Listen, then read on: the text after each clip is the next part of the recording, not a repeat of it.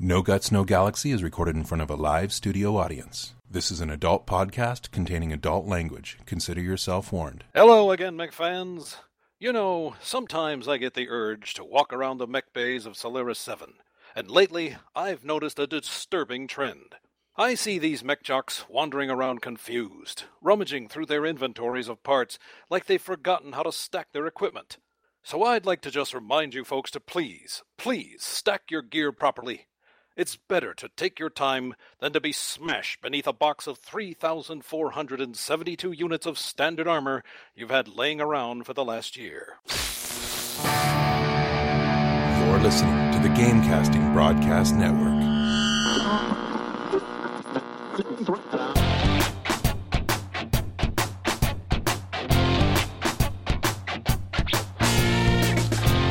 Live from the Outreach Studios around the world, this is a No Guts, No Galaxy podcast.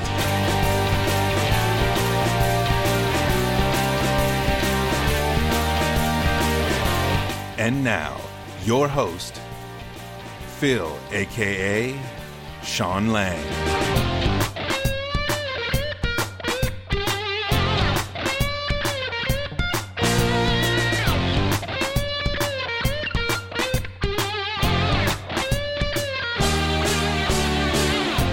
Welcome to the No Guts, No Galaxy podcast number 102. My name is Phil, and I'm your host. Today's February 5th, 2014, and I am joined by Brandon, a.k.a. Catcher Kell. Hello. Jason, a.k.a. The Centurion. Hello. And special guest host Tyler, a.k.a. Jaeger12. Hello.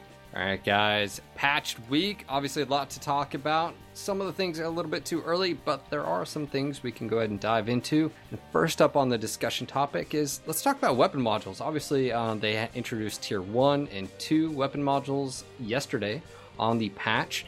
What are your guys' initial thoughts on this, and do you see them as being actual, viable? Would you take them over, I don't know, a Arty Strike? I picked up the first couple levels of AC5 just because it's such a prevalent weapon, just to play around with it. But I don't think that they're currently in their current version worth skipping an Artemis Strike or anything like that for. In the current form, I don't think they do enough. I mean, modules are supposed to go up to level 5, so I mean, if they follow the same trend and numbers and stuff like that, and you scale it, I mean, once we get around Tier 4 and 5, we might be able to see them being more viable than other things.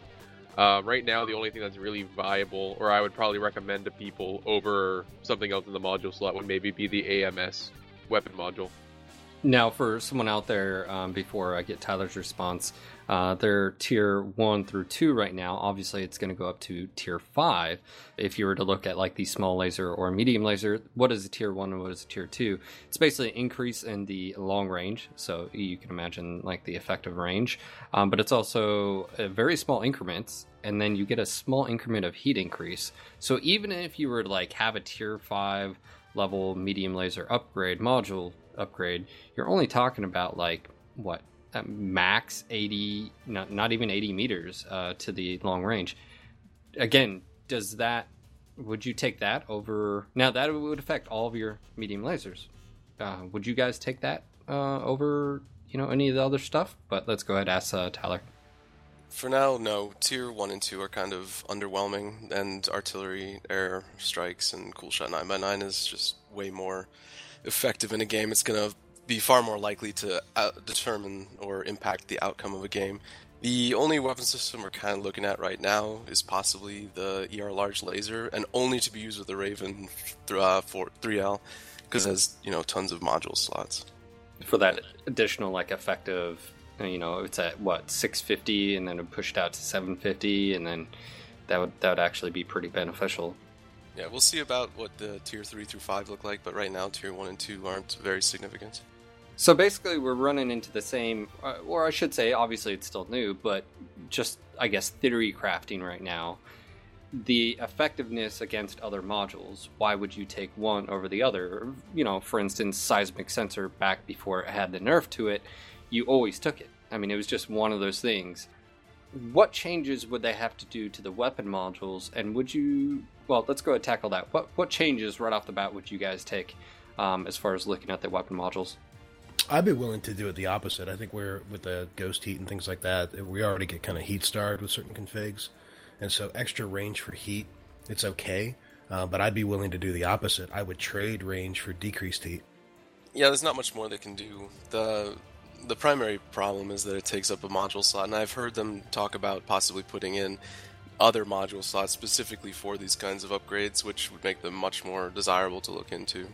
So instead of it just being a universal module slot like how it is right now, and this is actually something I was going to talk about, is introduce actual weapon modules and or equipment modules and stuff like that. That way you can get a little bit more specific and you're not having to totally negate, because like right now some modules totally negate all the use of others, and you would probably constantly run into that even with an incentive of increased range or a little bit decreased heat, when at the end of the day, why do you guys take the airstrikes and arty? It's because they do massive amounts of damage and you can take out someone and or affect the battle. Would that be the same for some of these models? I'm going to go out on a limb and say, unless and until they introduce weapon module slots or equipment module slots, I don't think these will really be used, or at least I'm not going to be using them. And I guess I'm not saying no one's going to use them. I just don't really see, for me personally, I would rather take target decay than getting extra 20, 50 meters on a medium laser when, taking 2 steps forward in my mech is going to give me that. You know what I'm saying? Yeah, and as far as combinations they could do, there's a few more combinations. Like they could decrease range but increase damage slightly, or decrease beam duration on some weapons but increase heat. There's just a lot of combinations they could do. But also, these weapon modules are incredibly expensive for what they do. You need to buy so many of them if you want to, change out for all your mechs. You're saying GXP. How many GXP is for tier 1? It's not even the that. C-bills. C-bills, man. They're still 3 million a piece. Well, I know. Okay, so how much is GXP to upgrade? Is it still 15,000? I'm trying to remember. I only got the large laser one. Okay, I'd have to look. Really Someone laser saying 500 GXP to 700. That's actually not that much GXP. No, it's the C-bills that kill it, though. I mean, if we're talking people, if they want people to use the modules, and I mean, let's just say hypothetically in the future that they do create a separate module area where you can configure your mech a little bit to make it your own personal weapon system type thing to your specifics, so it's not interfering with the other modules. Laying down 3 million bills per module to tweak your mech a little bit with pros and cons is a little bit much, in my opinion. 1 million probably wouldn't be that bad, but I mean, I'd probably rather see it around 500 to 600, maybe 700,000. Well, I mean, obviously, let's be realistic. I mean, there are sort of hey, here's a little bit of bonus, but you got to sink some in-game currency, as far as C-bills into them. It's free if you look at it from that perspective, but it's sort of a C-bill sink. Now, I totally agree with you. I'm cheap, and I have X amount of modules, and I haven't bought any more. But right now, obviously, with UI 2.0 and the whole module, finding it, which mech it's a nightmare right now, literally.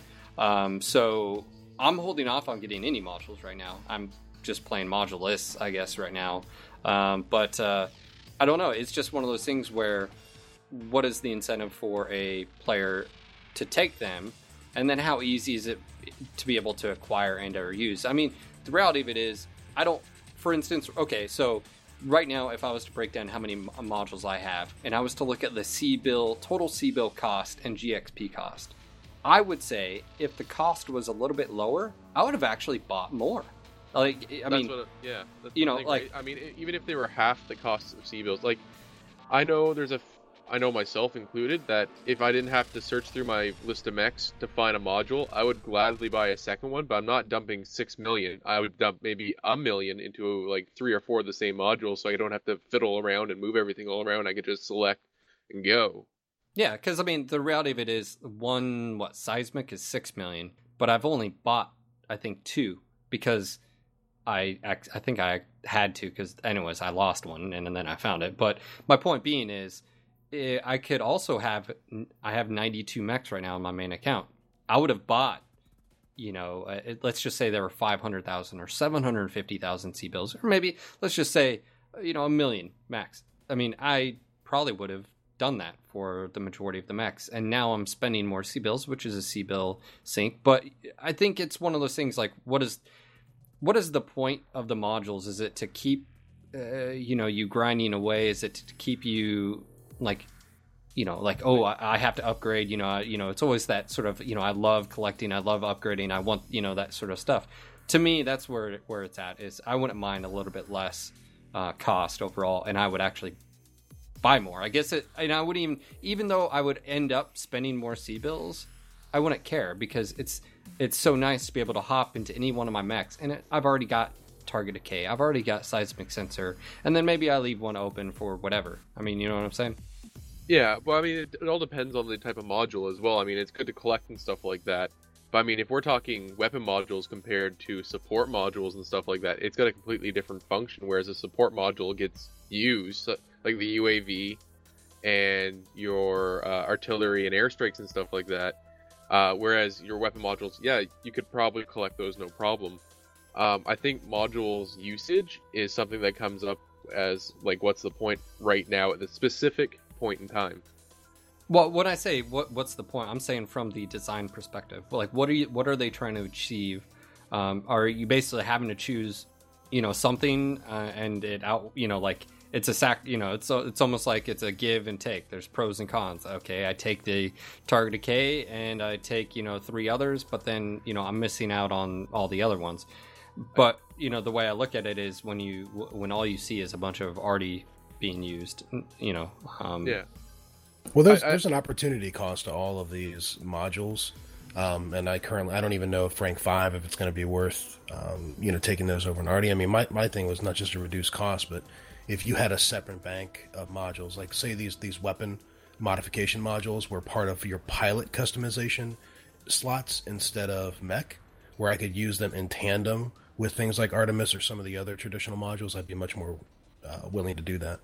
Just to add on to what you're saying there, Centurion, I completely agree. I think if there was to be a separate module section, so like pilot modules or something like that, and then these were in them, I think it would be much more, because these modules, in my opinion, the weapon modules, tend to be more towards customization to your playstyle, and as such, to have them grouped in with other things like Artie and stuff like that, they're going to be overlooked every time. If you want to make something that's going to be a C-bill sync, make a separate weapon module group section, either under the player profile or something like that, or for even just a second tier to the mech or something like that in the module selection. So you get your base modules and then like weapon modules, and then use these as an opportunity for players to sync C-bills into modules, which they can use to customize and play around with their mech a bit more.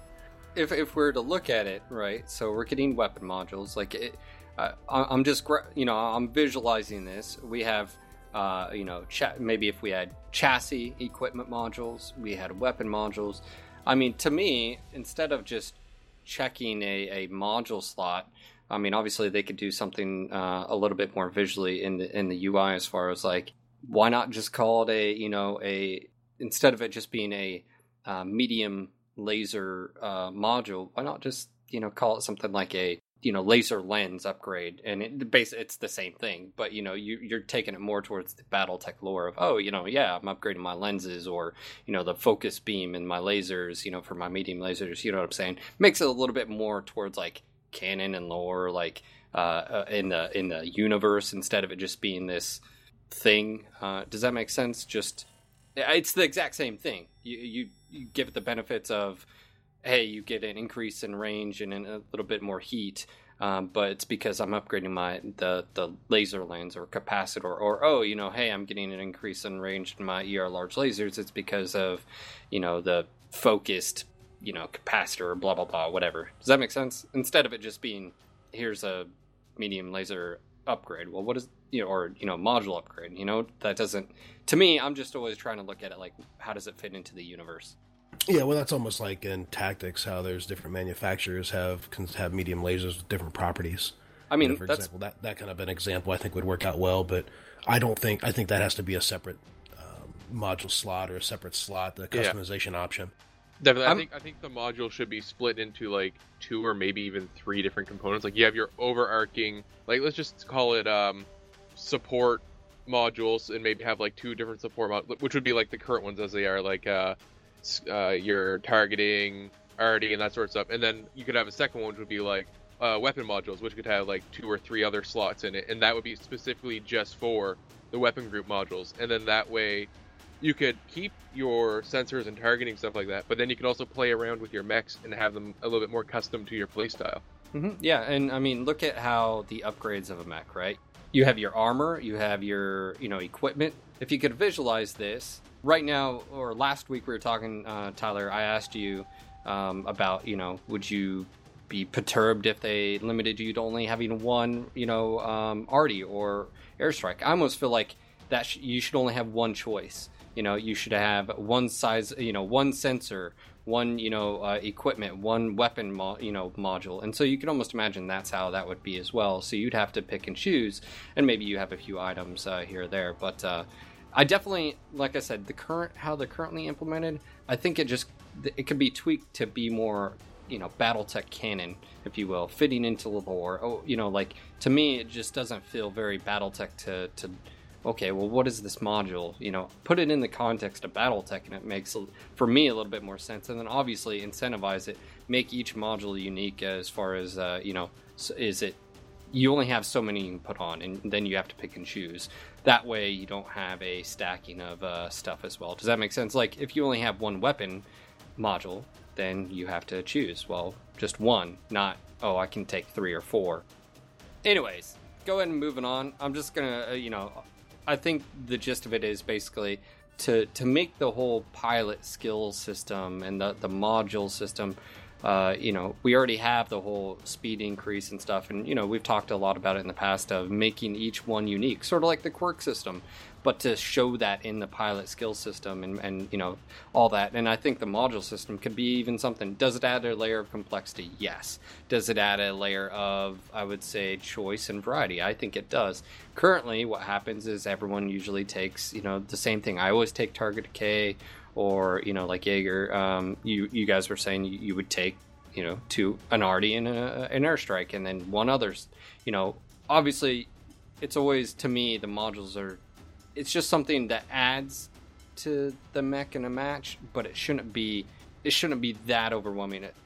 Yeah, I mean, it's got to be valuable enough and powerful enough to incentivize people to actually purchase it and sink their C-bills and GXP into it, but it can't be so, completely overpowering that it's all anybody's going to take. I mean, that's what I'm saying. Like, I'll come back to what Kater and I were saying, that, it's... I don't think that they should be currently grouped in with like all of the other existing modules. Like, I think if we need more pilot tweaks, we need more abilities to specialize, and I think that's where they could really be successful. All right, we're gonna go ahead and move on. Obviously, we had Omni-Mech and Omnipod details. There's a few things in this write-up that I think are things that we need to talk about. So let's go ahead and discuss this. The Clan XL, we had, speculated that, the whole survivability, their strengths, their weaknesses. Obviously, what it looks like is the Clan mechs are going to be able to pack a whole lot more firepower, but they're also going to be, could be slower than their IS counterparts. And, there was a few things that talking about XL engines, 2 crit slots in each torso. Obviously, they just announced that you have to destroy both the left and right torso and or the center torso. How do you guys feel about that in general?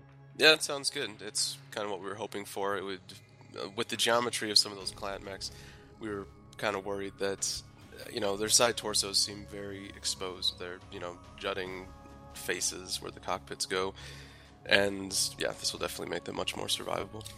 Even in the reference to light mechs, you think it's a good call? Obviously, some of these light mechs have as much payload capacity as some of the IS medium and heavies. So do you think that will put them on par as they can't go as fast, obviously, because the engine, cap? Well, that's right. The main problem with the Clan Light mechs so far, from what we've heard, is going to be the speed. Them going barely over 100 kph, they're not going to be able to keep up with the Innersphere Light mechs. So it'll make them slightly more survivable, but it almost seems like you're going to have to play them like almost like they're blackjacks in the same play style. Yeah, the lights in BattleTech, it seemed like, were not meant to fight other lights.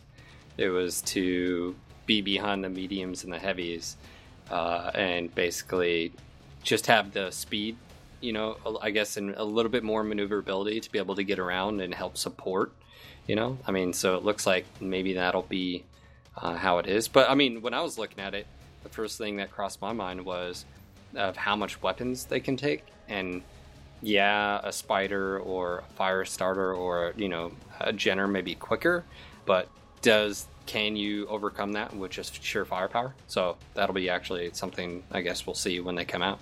I think as far as engines being destroyed and stuff like that, I think that's as expected. For anyone that's played the tabletop or familiar with BattleTech lore in general, we kind of, I think, all saw this somewhat coming if they stayed true to canon.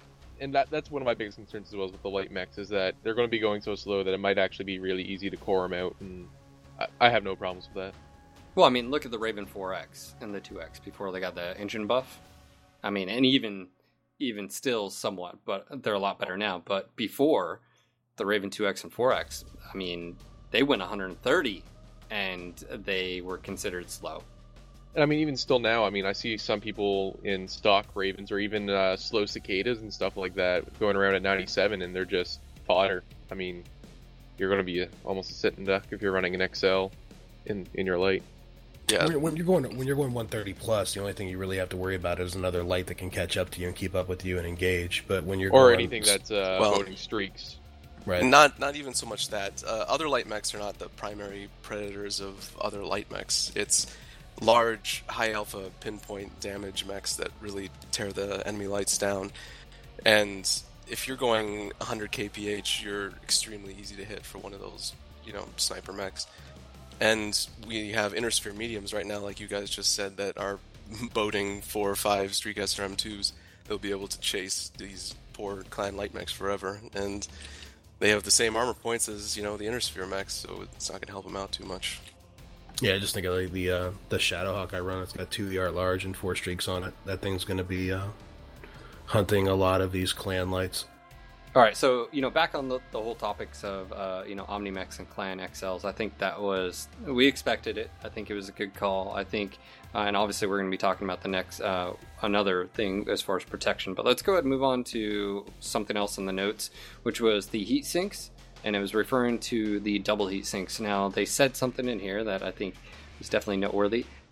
The same efficiency as the IS mechs. Now, I'm going to go ahead and give my opinion on this. I think it's a good call, and this is why. And some of you guys are like, no, it should be higher, blah, blah, blah.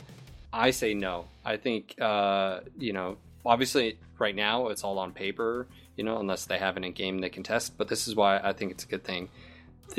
The double heat sinks for clans are only 2 crit slots, which means you're going to be able to put more on your mech. And I feel like it's a balancing factor. Like if you were to buff them even more and give them even greater efficiency, I think you're going to have issues. And the one thing I do not want is the clan mechs coming in and it just being hey, you're more efficient on the battle and better just because your equipment, not because your skill. And so that's one thing. So what are your guys' thoughts on the whole equal efficiency? Are you like it? Don't like it? Yeah, totally fine with that. I think having an extra crit slot open per heatsink is enough of an advantage. I completely agree. I mean, before you went, as soon as you brought up the topic, I didn't know if you were going to touch on it or not, but basically, yeah. In the space that you could fit 2 regular Innersphere heatsinks, you can fit 3 clan double heatsinks. I mean, heck, keeping them the same, or even if they went down to like 1.3, though I know fires will burn and pitchforks will be raised, you're still going to be coming out ahead at the same as the Innersphere. That's about it.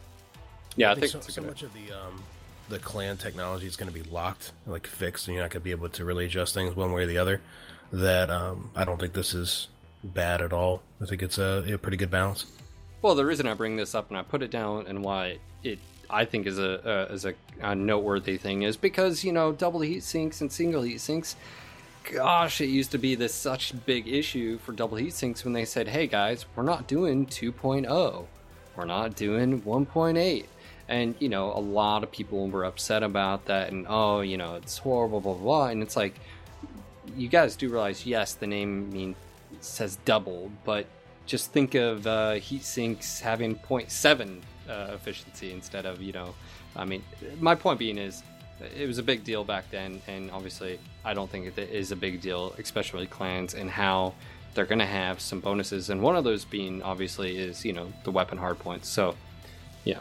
Let's go ahead and move on to something else. Now, this wasn't mentioned in the notes, and it has not been confirmed, but this is one of the things that I'm going to reach out and talk to Paul about, and possibly just get in an official announcement on this, is the ability to add armor. And the reason I said this is no one has actually said, yes, you're able to increase the armor amount. Not change the armor. On OmniMechs, you can't change the stock armor as far as the type.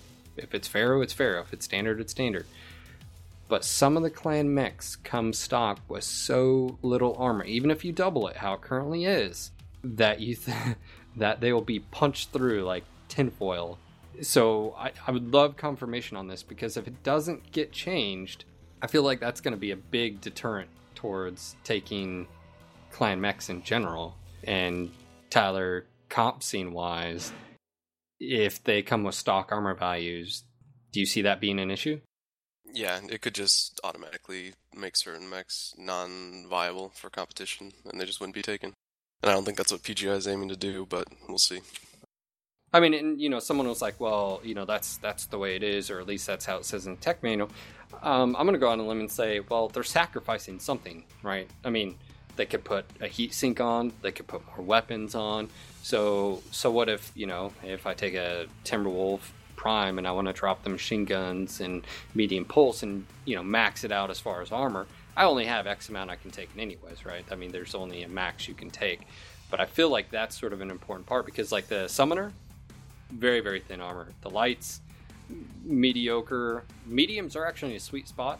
If you look at the Nova stock armor values and you look at the Hunchback, even if the Hunchback was maxed, the Nova actually only has like 30 less points overall.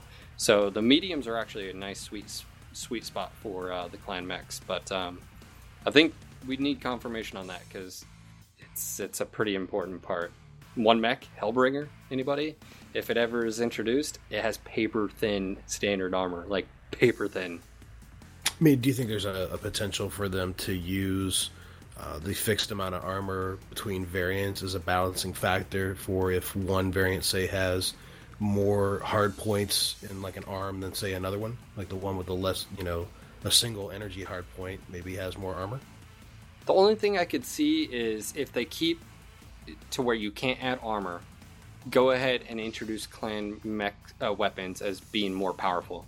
Like you'd almost have to make clan mechs be almost OP to an extent. That borderline of they do a lot more damage, because your time on field may be relatively short, so you have to get it done really quick. Does that make sense? I mean, like, if you can't take a whole lot of damage, you need to be able to dish out just as much. So in how they've balanced, MWO so far, and they've stated, and I still feel they need to double the internal structure values, just like they did armor. I still think it just needs doubled. But the time to death ratio, obviously this depends. I know this isn't like a fixed percent or whatever, and there's so many variables that go into it: skill, what weapons, all that fun stuff. I just feel like, are the clans going to come in here with a crutch? They're already going to have, just a weight on their foot, and they're already sinking, and they have to fight against that. And, someone could say, oh, well, it's, they have to be better, they have to be better skilled, and stuff like that. But I feel like that's the trade-off they're going to have to do. From what we've heard of their ideas for clan weapon balancing already, it seems like their weapons are going to be plenty powerful. So to make all the weapons even more powerful, just to compensate for a couple mechs that have slightly less armor, because there's still going to be the dire wolf striding around out there, and it has as much armor as an Atlas. So you don't want to give it buffs because its cousins are weaker armored. So I'm thinking really all they could do if they don't let you change the armor would be to put a few quirks, mech quirks. They've introduced that system for certain mechs to make them better, either through mobility, or they could do it in that way through, slight increases in damage or something for their weapons. Yeah, I wouldn't want to see, me personally, I wouldn't want to see chassis-specific quirks to where just because that mech is deficient in some things that it gets a bonus in, like, damage. That's one thing I wouldn't want to see.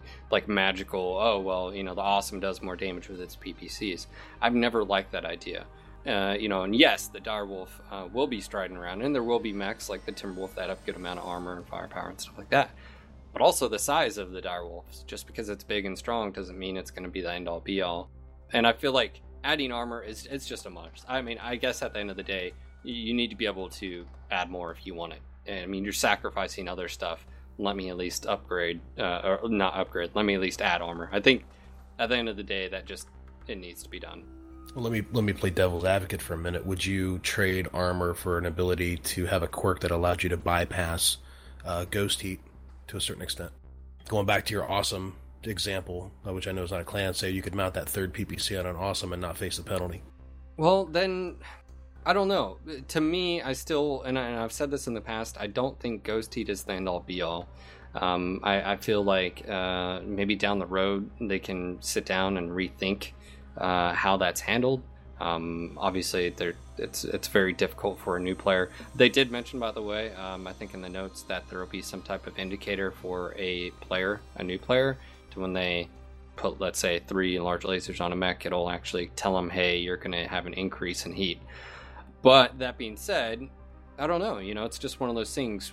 I have no problem with making some of these chassis that are subpar on par. But look at the Hunchback. And I know we're getting off topic here. Look at the Hunchback 4J. It just got a decrease in its hunch overall.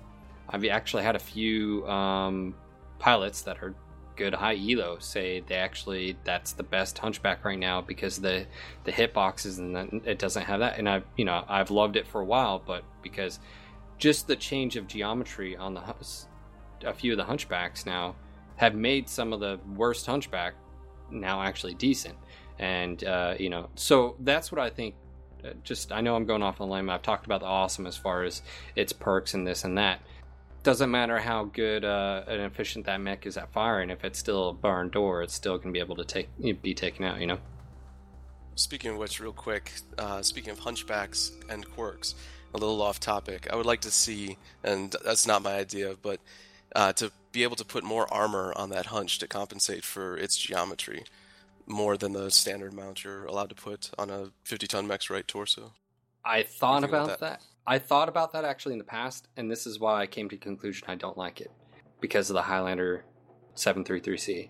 If you allow to be able to strip armor off another location and or add armor, unless it was per mech as far as per location.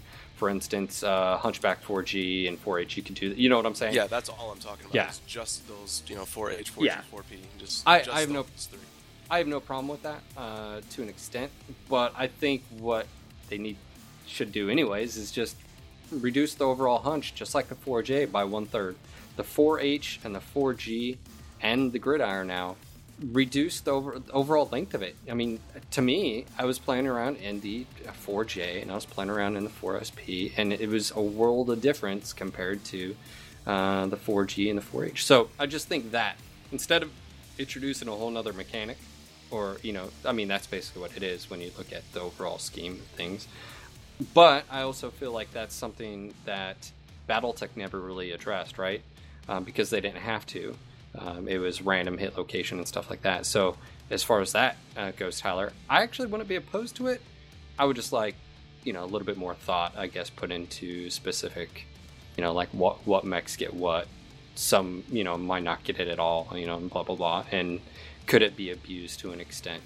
Those are the type of things. But I think giving some chassis the ability to tank more in some roles, like, that's one thing BattleTech never did as well, to where they created, some of these weird, unique tweaks and abilities to a specific chassis based on its lore almost, right? Like, what's the point of having this huge hunch if it doesn't give you added protection? Or why does it have a hunchback or huge hunch, but yet all the other mechs equipped with an AC-20 don't? Like the Atlas. Why does the Atlas only have just the barrel, How about and a it closer has this example, the Trebuchet 7K. In its left torso, the AC-20 can fit in there, and it's completely contained just in its little side torso. Yeah, so, to me, I think fixing the mechs and the geometry themselves would actually make it that particular variant and chassis better overall than adding a new system. But I'm okay with an idea like that to make certain mechs viable or at least better on the battlefield, I should say. But anyways, let's go and move on. We're way off topic. We've got the next thing we have is on the Omnimex, we have the hand and lower arm actuator are removed if you place a autocannon, PPC, or there was one other weapon. I forgot, what was it? Anybody else? Off the top of my head, I should have wrote them down. Where I find this unique is, does that mean, let's just say, metaphorically speaking, I have a Clan Omnimech and it does have a hand actuator and I add a PPC. Does that remove just the hand actuator so I still have that side-to-side movement and I get the addition of an extra crit slot? Or does it remove the hand and the lower arm actuator and now I have no side-to-side torso, side-to-side dual reticle? Because I think that's pretty important. I mean, that's one of the reasons I love the Victor with the AC-20, is I have that side-to-side mobility with extra reticle. So the way I read it was, if you place one of those weapons, it will remove one of those. But if the mech only has a lower arm actuator and you place one of those weapons, it removes the lower arm, and it's a lot like the Jaeger, where it doesn't have the side-to-side movement, or the K2 and stuff like that. Did you guys read that anywhere else? And do you see any gameplay implications to this? Well, you get crit slots back, and with, all the space-saving clan weaponry, and we just talked about the heat sinks earlier, you may be able to fit a double heat sink without your hand and lower arm actuator in there that you otherwise wouldn't if you're searching for space. Well, remember too that Omnimex have fixed ferrofibrous, or I should say fixed armor and internal crit slots. So for instance, ferrofibrous and endo right now on an IS mech, they're dynamic, right? You use up all the crit slots on your right arm, they'll shift as long as you have free space. The clan mechs, though, that's fixed. So you only have X amount of crit slots on your right or left arm at any given time. So I could see where doing this, and this is basically, by the way, straight from the tech manual. This is very Battletech-esque that no other previous game has done. I mean, obviously, because all previous games, especially MechWarrior 4, you can see they tried, but they fell short in a lot of regards. Well, with that, I hope everybody knows that the clan ferrofibrous armor and endosteel armor only take up 7 crit slots each. So 14 total for your whole mech, and you get both of those advantages. So it's not like you're going to be scraping for space. It's not like it's 14 for each like it is in the Intersphere mechs. Yeah, but that might have implications of you have a ballistic in your right arm, but you may not be able to fit an AC or UAC-20. With the clans. Be about all they can do to balance, a direwolf from taking out 3 UAC-20s and just ending every game.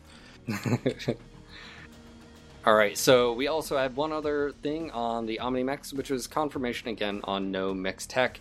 I was actually very happy about this because when we did the multiple part interview with Brian Ekman, they said they were tossing around the idea, and obviously when they said this, they and they announced it, they said we don't want an arms race, which if you allowed mixed tech, that's what it would be.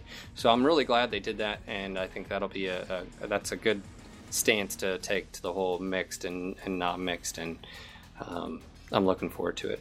So let's go ahead and move on to the next topic. Obviously, we have UI 2.0.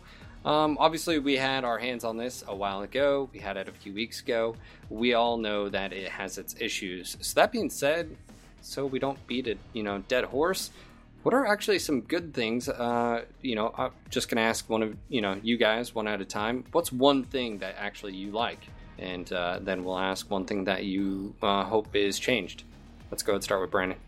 One thing I liked about UI 2.0, finally full screen and not a windowed mode. Just full screen, Mech Lab, able to see it. Yay, finally. I concur, good sir. Mech porn in all of its glory. Dude, I'm on a 1440 screen. I've been waiting a long time for this. Yes. All right, what about you, Tyler? Good thing, I would say it's nice to be able to see what your group mates are taking as far as mechs in the group window. Good detail. There's been quite a few competitive matches that have had to be aborted because somebody took a mech they weren't supposed to, therefore had an illegal drop deck and everybody has to suicide. And that's never fun because it's already difficult enough to sync drop. So Gotcha. That's excellent to see. Yeah, I noticed that today when I was playing with Garth and Nash. What about you, Jason? What's one good thing? The overall aesthetic. I like the being able to see my mechs up close and personal and a lot more detail. And but just the overall aesthetic. I think it looks a little more futuristic, and I don't know. I like it. The one thing that I would point out that I love about UI 2.0. Obviously, I agree with everything you guys just said. The one thing for me, no mech load times. Oh my gosh, I wasted I literally, probably, if you added up the amount of time I had to wait from the load screen, the mech lab, to come in after a match, hours. I would probably say too many hours that I don't want to think about. No load times. Noticed that yesterday and today when playing. Boom, straight in the mech lab. You hit ready, you can launch instantaneously. Thank God, because the amount of mechs, I think it was tied into back-end system, was atrocious. So anyways, don't have to worry about that. So happy, kudos. All right, so obviously, let's go ahead and move on to the bad things, or things that, one thing that you'd want fixed in particular. Obviously, there's a lot of forum threads going on right now. I know we have it at our NGNG forums. We also have it over at Reddit. And by the way, they are reading. I have talked to Garth. I've talked to Brian. They are looking at feedback, and obviously they're going to be implementing a ton of changes. Apparently, February 18th is going to be a big patch as far as UI is concerned. So that being said, let's go ahead and start with the last person we asked. Jason, what is one bad thing that, or something that you'd like adjusted? Sure. Well, I have a pretty significant list, but if I'm going to pick one, I would say that when I go into tweak a mech and I want to go try out a different build, and I say like, I was watching Jaeger and he was on his Twitch channel doing this, and I'm going to try that with my mech. And I go in there and I put a bunch of, tweaks on there, maybe weapons I don't own already. In the old UI, I used to be able to do that, see how they could fit in the mech, see what the heat cost was going to be, and really get an idea of the mech before I hit my purchase button. And I don't seem to be able to do that anymore. When I go into modify mechs, if I don't already own anything, I have to buy the weapons individually right up front, then place them on the mech, and then be able to see the end result. And I don't like that. I used to really like being able to play around with a bunch of things before I had to commit to an overall price. What about you, Tyler? A bad thing, well, there's, like Centurion said, there's quite a few, but the whole, customizing your mech interface, I'm not a big fan of it, and I was pretty excited a few weeks ago when we had Russ on here. He said a few things they wanted to get in before the 4th was a Smurfy-like interface, and like I said, I was happy to hear that, but unfortunately that's not out quite yet. Maybe in the next patch, like you said, but it's just a little too difficult switching through your different slots on your mechs. You can't, click the actual location on the physical, picture of your mech anymore to just select that location. So it just takes longer to do things. I think someone said it pretty good. I saw a comment over Reddit. It was like something about the functionality of the old UI, but with the aesthetics of the new one. And, I think they did a great job with the old one. I mean, even though it was dated, I think, in some regards, it was pretty much streamlined to what we needed, right? I mean, as far as, okay, hey, you needed this info, boom, there it is. So, all right, Brandon, what about you? Yeah, there's a large list of things which I could say, but right now it's definitely, I'm feeling the pain of the added clicks and the unneeded backpedaling to add stuff. So what I'm referring to is, like, for example, in the old UI, when I was doing a mech, I could easily select a tab, add the upgrades to my mech, and then go back to the weapons and just go seamless like that. Now I have to strip everything. The first thing I do when I get a mech in the new UI is strip everything off. Have to go save it, so no engine, no weapons, no anything. Go then back to the mech lab, find upgrades, add the upgrades I want, save it, go back to the mech lab, go back to the weapons, and then click every single weapon slot to add my weapons back onto it. It's not streamlined, it's not efficient, it's just sloppy, in my opinion. My one thing that just, I really hope, and obviously I know the Smurfy is coming, and Paul has posted up, obviously, some mock-ups, and I do have confirmation they will be doing that. They've heard the call, they understand why it's so important. But for me is, even with the Smurfy, I like seeing the mech, sort of like how, the old, 1.5, if you will, UI before 2.0. I like actually being able to see your mech and click on the location of the mech. And I think even with their current UI, if they just rearrange some stuff, and we've seen mock-ups from a few community members, but even just functionality to me would be a big thing. Having to go from the left side of your screen, I'm on a 1440 P screen all the way down to the bottom right. Just be able to remove said item. That item list, what's equipped could definitely be right there, right next to the menu on the left. That would make things a little bit easier. But obviously, there's a lot of things that the functionality isn't quite there yet. But I will say, we wanted UI 2.0. They set a date. They delivered. So kudos to them. I mean, that's one thing. A lot of people, just want to jump on the, oh my gosh, it's not perfect bandwagon. They said it wasn't going to be perfect. We knew it wasn't going to be perfect, but it's out. I mean, and that to me, that's a big thing. They delivered on a date. Boom. There you go. So I think in my books, that's a positive. So I guess everyone takes it, the way they want it. But, yeah, UI 2.0, I'm looking forward to the changes. Obviously, one thing you mentioned, Tyler, was the groups and the information. I really see how that would evolve to where you'd know more, being able to chat and drag that chat window around. I mean, there's a ton of stuff like that I cannot wait to have in there, because it's just gonna be the icing on the cake. I had Lindsay go ahead and try it out on her account last night, and she's a very casual player and hasn't picked up the game in a couple months, and the one thing that stood out for her was the when you go down to the little bars, the little yellow bars that fill in like armor, firepower, heat management, and so on. She's like, oh, I guess my stalker's only got 65 in firepower. I guess that's not really that good. And I had to explain to her that 250 scale is not really, a reasonable maximum scale.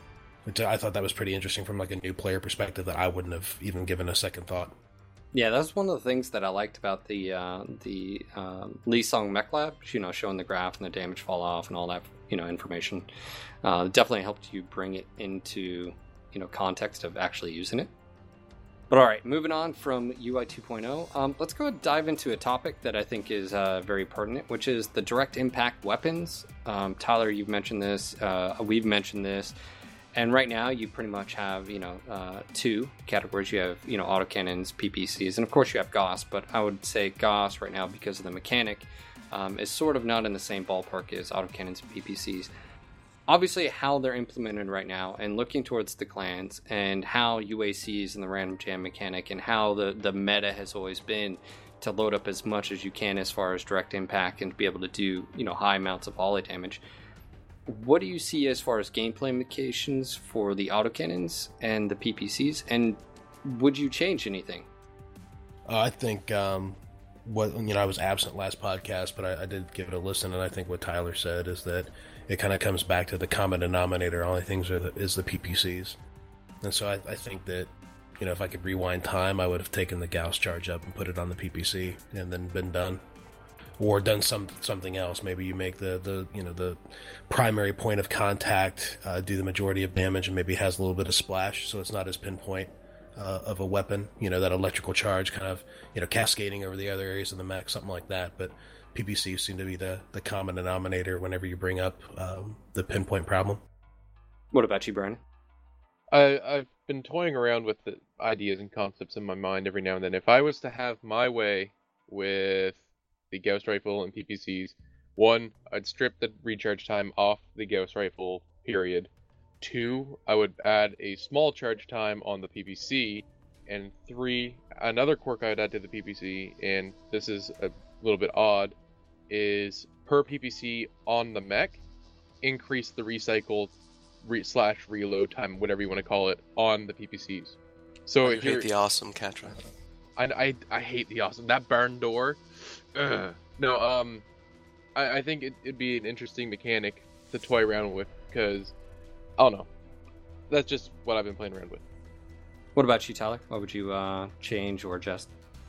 I played MechWarrior 4 a few weeks ago, and the autocannons in that game take a kind of a duration kind of thing.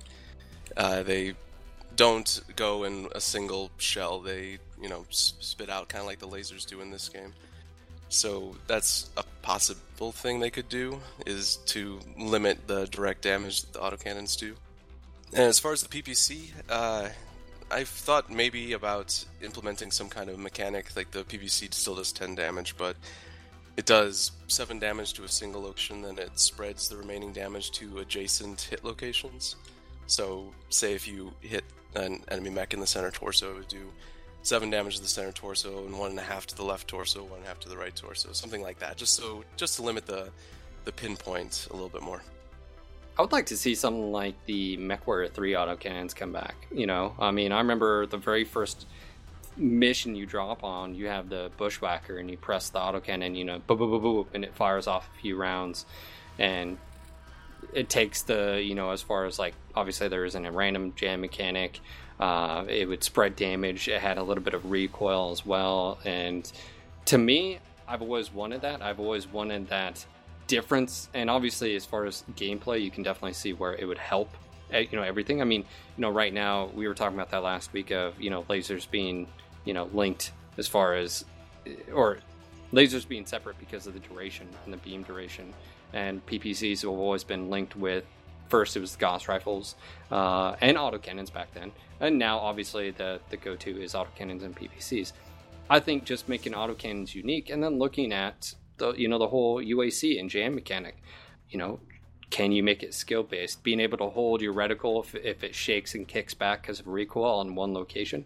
Those are the type of things I would love to see. But I think one of the things why I bring this up is because I saw someone basically post up, obviously it was a mock-up, but looking at the future with the different UACs, Tyler, you mentioned the Direwolf earlier, and there's, going to be other mechs as well, because IS also get those type of weapons. Being able to basically annihilate someone in 1 or 2 shots with multiple, UAC 10s and 20s. You guys would know a lot more than I have, but has there ever been a game that has dealt with recoil, like significant recoil, when you have some of the bigger guns come into play? Yes, MechWarrior 3 had a little bit of a recoil system, but I think that's the only one. Yeah, it had a recoil as well, especially with the UACs. Like it would, I remember specifically. You can look up the video too of the first. It kicked, like for instance, if you were to fire, it was in the right arm. You would sort of, it would almost bring your shoulder back, if you will, and keeping your aim on one location. It's one of those things, because I always look at the gameplay like, why do people take those setups? Why is it that PPCs AC5s? Why has it always been this shift? Why don't you see PPCs and beam weapons, lasers and stuff being used? As far as like alpha and stuff like this, it's because they don't sync. And I'm just looking at the whole autocannons and PPCs. Will we ever see PPCs, be changed, whether a charge mechanic like we've talked about in the past, or, desyncing them? Obviously, we just saw the AC 10s and 20s be desynced per se. So that's what I'm wondering is, I always see an issue with high volley damage. I say alpha. A lot of times that can be confused with the process of alpha firing all of your weapons. That's why I usually say volley. But a large amounts of volley damage to one location, I see that as a problem. And obviously the Highlander 733C, the current meta, 2 PPC AC10, or now 2 AC5s, UAC5s, PPCs, that's where I see an issue. And is it going to get any better? That's what I try to look at is, and what can be done to, adjust that or fix that. Yeah, I think it'd be hilarious, though, if you had a significant amount of recoil on some of the bigger weapons and you were trying to, jump snipe in one of those and then you can get your shot off, but you're also going to, spin like 90 degrees before you hit ground again. That'd be an interesting mechanic. Just thinking out loud here would be if you shoot a ballistic or something like that, well, in the air, to have a small bit of torso twist added to your mech and kind of, depending on location of the ballistic. Well, the whole reason I bring up the whole MechWarrior 3 is, okay, so what we're looking at is we're looking at being able to fire a weapon and be pinpoint accurate and deliver all of its weapons damage to one location. That's how current autocannons are in PPCs. And even Gauss, but at least as a skill-based mechanic, right? I mean, you have to charge, you have to be able to time it, and you release and stuff like that. All right, lasers. It's a duration based. Doesn't do all of its damage to one location unless you hold it on target for its full entire duration. When you look at the MechWarrior 3, I don't remember MechWarrior 4. I don't know why that is. I can remember 3, but not 4. But when you look at MechWarrior 3's mechanic for that, you have the capability of doing all of that damage to one location, but also takes skill. You may spread it around a little bit. And that is one of the issues we're talking about, right? Being able to deliver high amounts of volley damage to one location, and it really takes not a whole lot of skill. to be able to do it. Pull trigger, boom, there you go. You know, desyncing, having unique weapons and stuff like that. That's what I guess I'm trying to look at. Yeah, I'm even thinking like on the smaller ones, like AC2s. I mean, even like an M16 or something like that. I mean, I'm doing a real world equivalent here, but 3-round burst is a lot easier to keep center mass. But hold down that full auto, you're going to walk the gun up, where you have to really put concentrated effort to keep your barrel down. So I could see something like that for even like rapid fire ACs going into play, which I think would be pretty neat. I welcome it, because then it would make every shot like a skill shot. Well, even if you were to say, okay, it's a future, your targeting computer, handles all that. Okay, I could get that. But also how they handled it was your autocannon shot out X amount of rounds.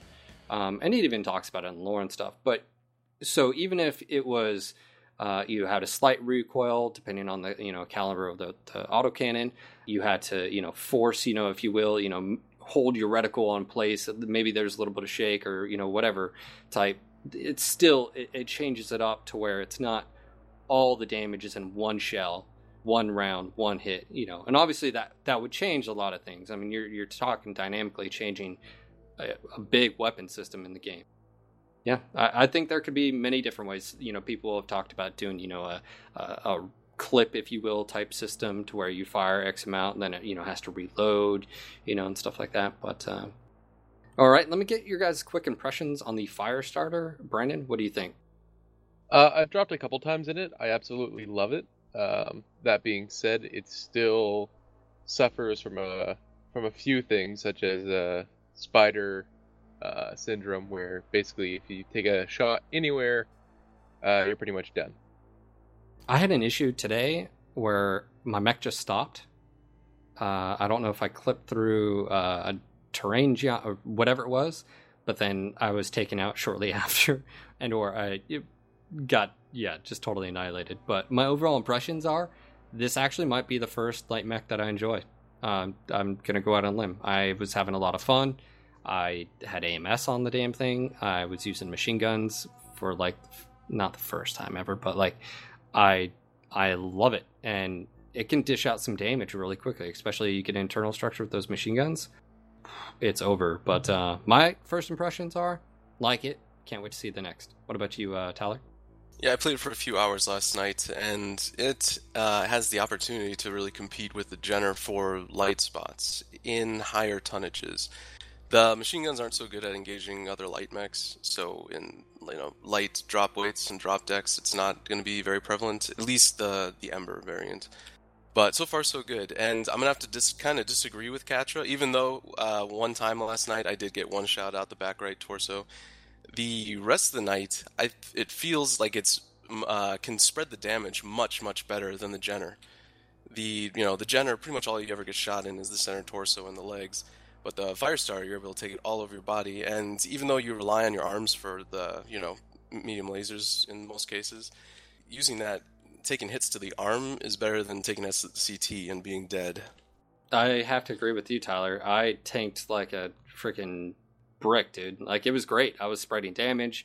I only died a few times to, CT but that was because my left torso. I mean, you were asking me earlier, Brennan, you remember I was, my right torso was opened up, but I was still alive. I loved it. I think it actually did a really good job. I mean, especially the torso twist rate on it, being able to spread that, I don't know. It just worked really well for me. Jason, have you been able to play this thing yet?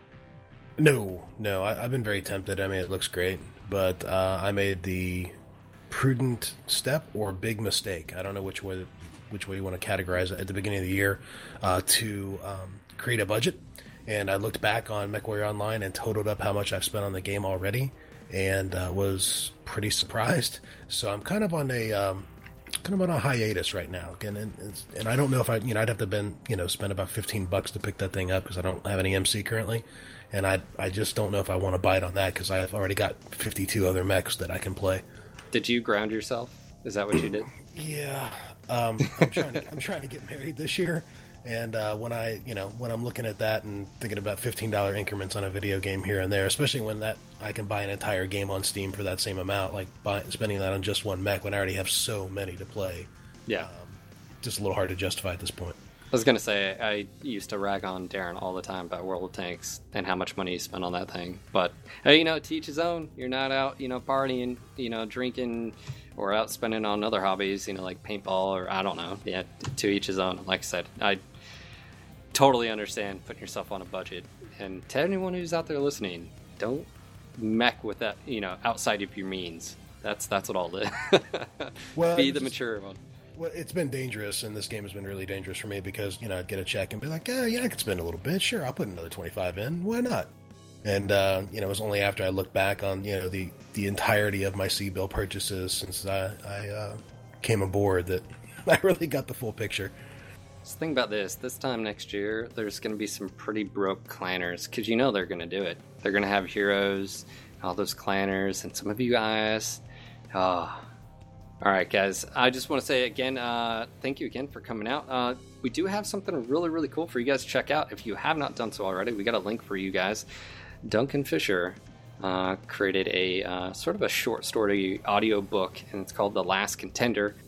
And this is around 54 minutes long, so it's pretty lengthy. So if you get some extra time, maybe download it, listen to it while you're at work, wherever you are. But give him some feedback. He did this on his spare time, and that's recording something for 54 minutes and editing and stuff like that. So freaking sweet. Also, next on the list is the Lisong MechLab tool. I've been using this a lot. Check out the YouTube video we have on this. It's just a basic introduction to it. Now, because the game patched on Tuesday, the tool has been having a parsing error. I already contacted her. By the time you probably listen to this, it's probably already been fixed. She updates it pretty much all the time. So I think because it's a new patch, she'll have to make some adjustments. But love it. It's basically like, it's my mech fitting tool now. I actually I haven't even had to use Smurfy, so that's actually been really nice. Just to be able to have it on my other screen. Boom, there it is. Check it out. And give her some feedback. She's put I don't know how many hours. She said something around the lines of 26,000 plus lines of code to create it. So I'm all for supporting stuff like this. I think it's awesome. And a big thank you to our community, you guys here, live studio audience, our listeners, new and old, and our amazing staff and our sponsors. Thank you so much for becoming sponsors. And of course, if you want to help things out, just become a sponsor. Head over to our website. And of course, if you can't do that, maybe you're doing some shopping. Don't forget, click on that Amazon affiliate link. It gives a small kickback to us without adding anything to your cost. This was your local No Guts, No Galaxy MechWarrior podcast. Signing off for tonight. This is Phil. This is Brandon, also known as Catcher Cal. This is Jason. This is Tyler. Until next time, Mech Warriors. It'd be best if you avoid me, but I know you probably can't. You sense something is wrong with me. You can feel it on my skin, but there is more with it.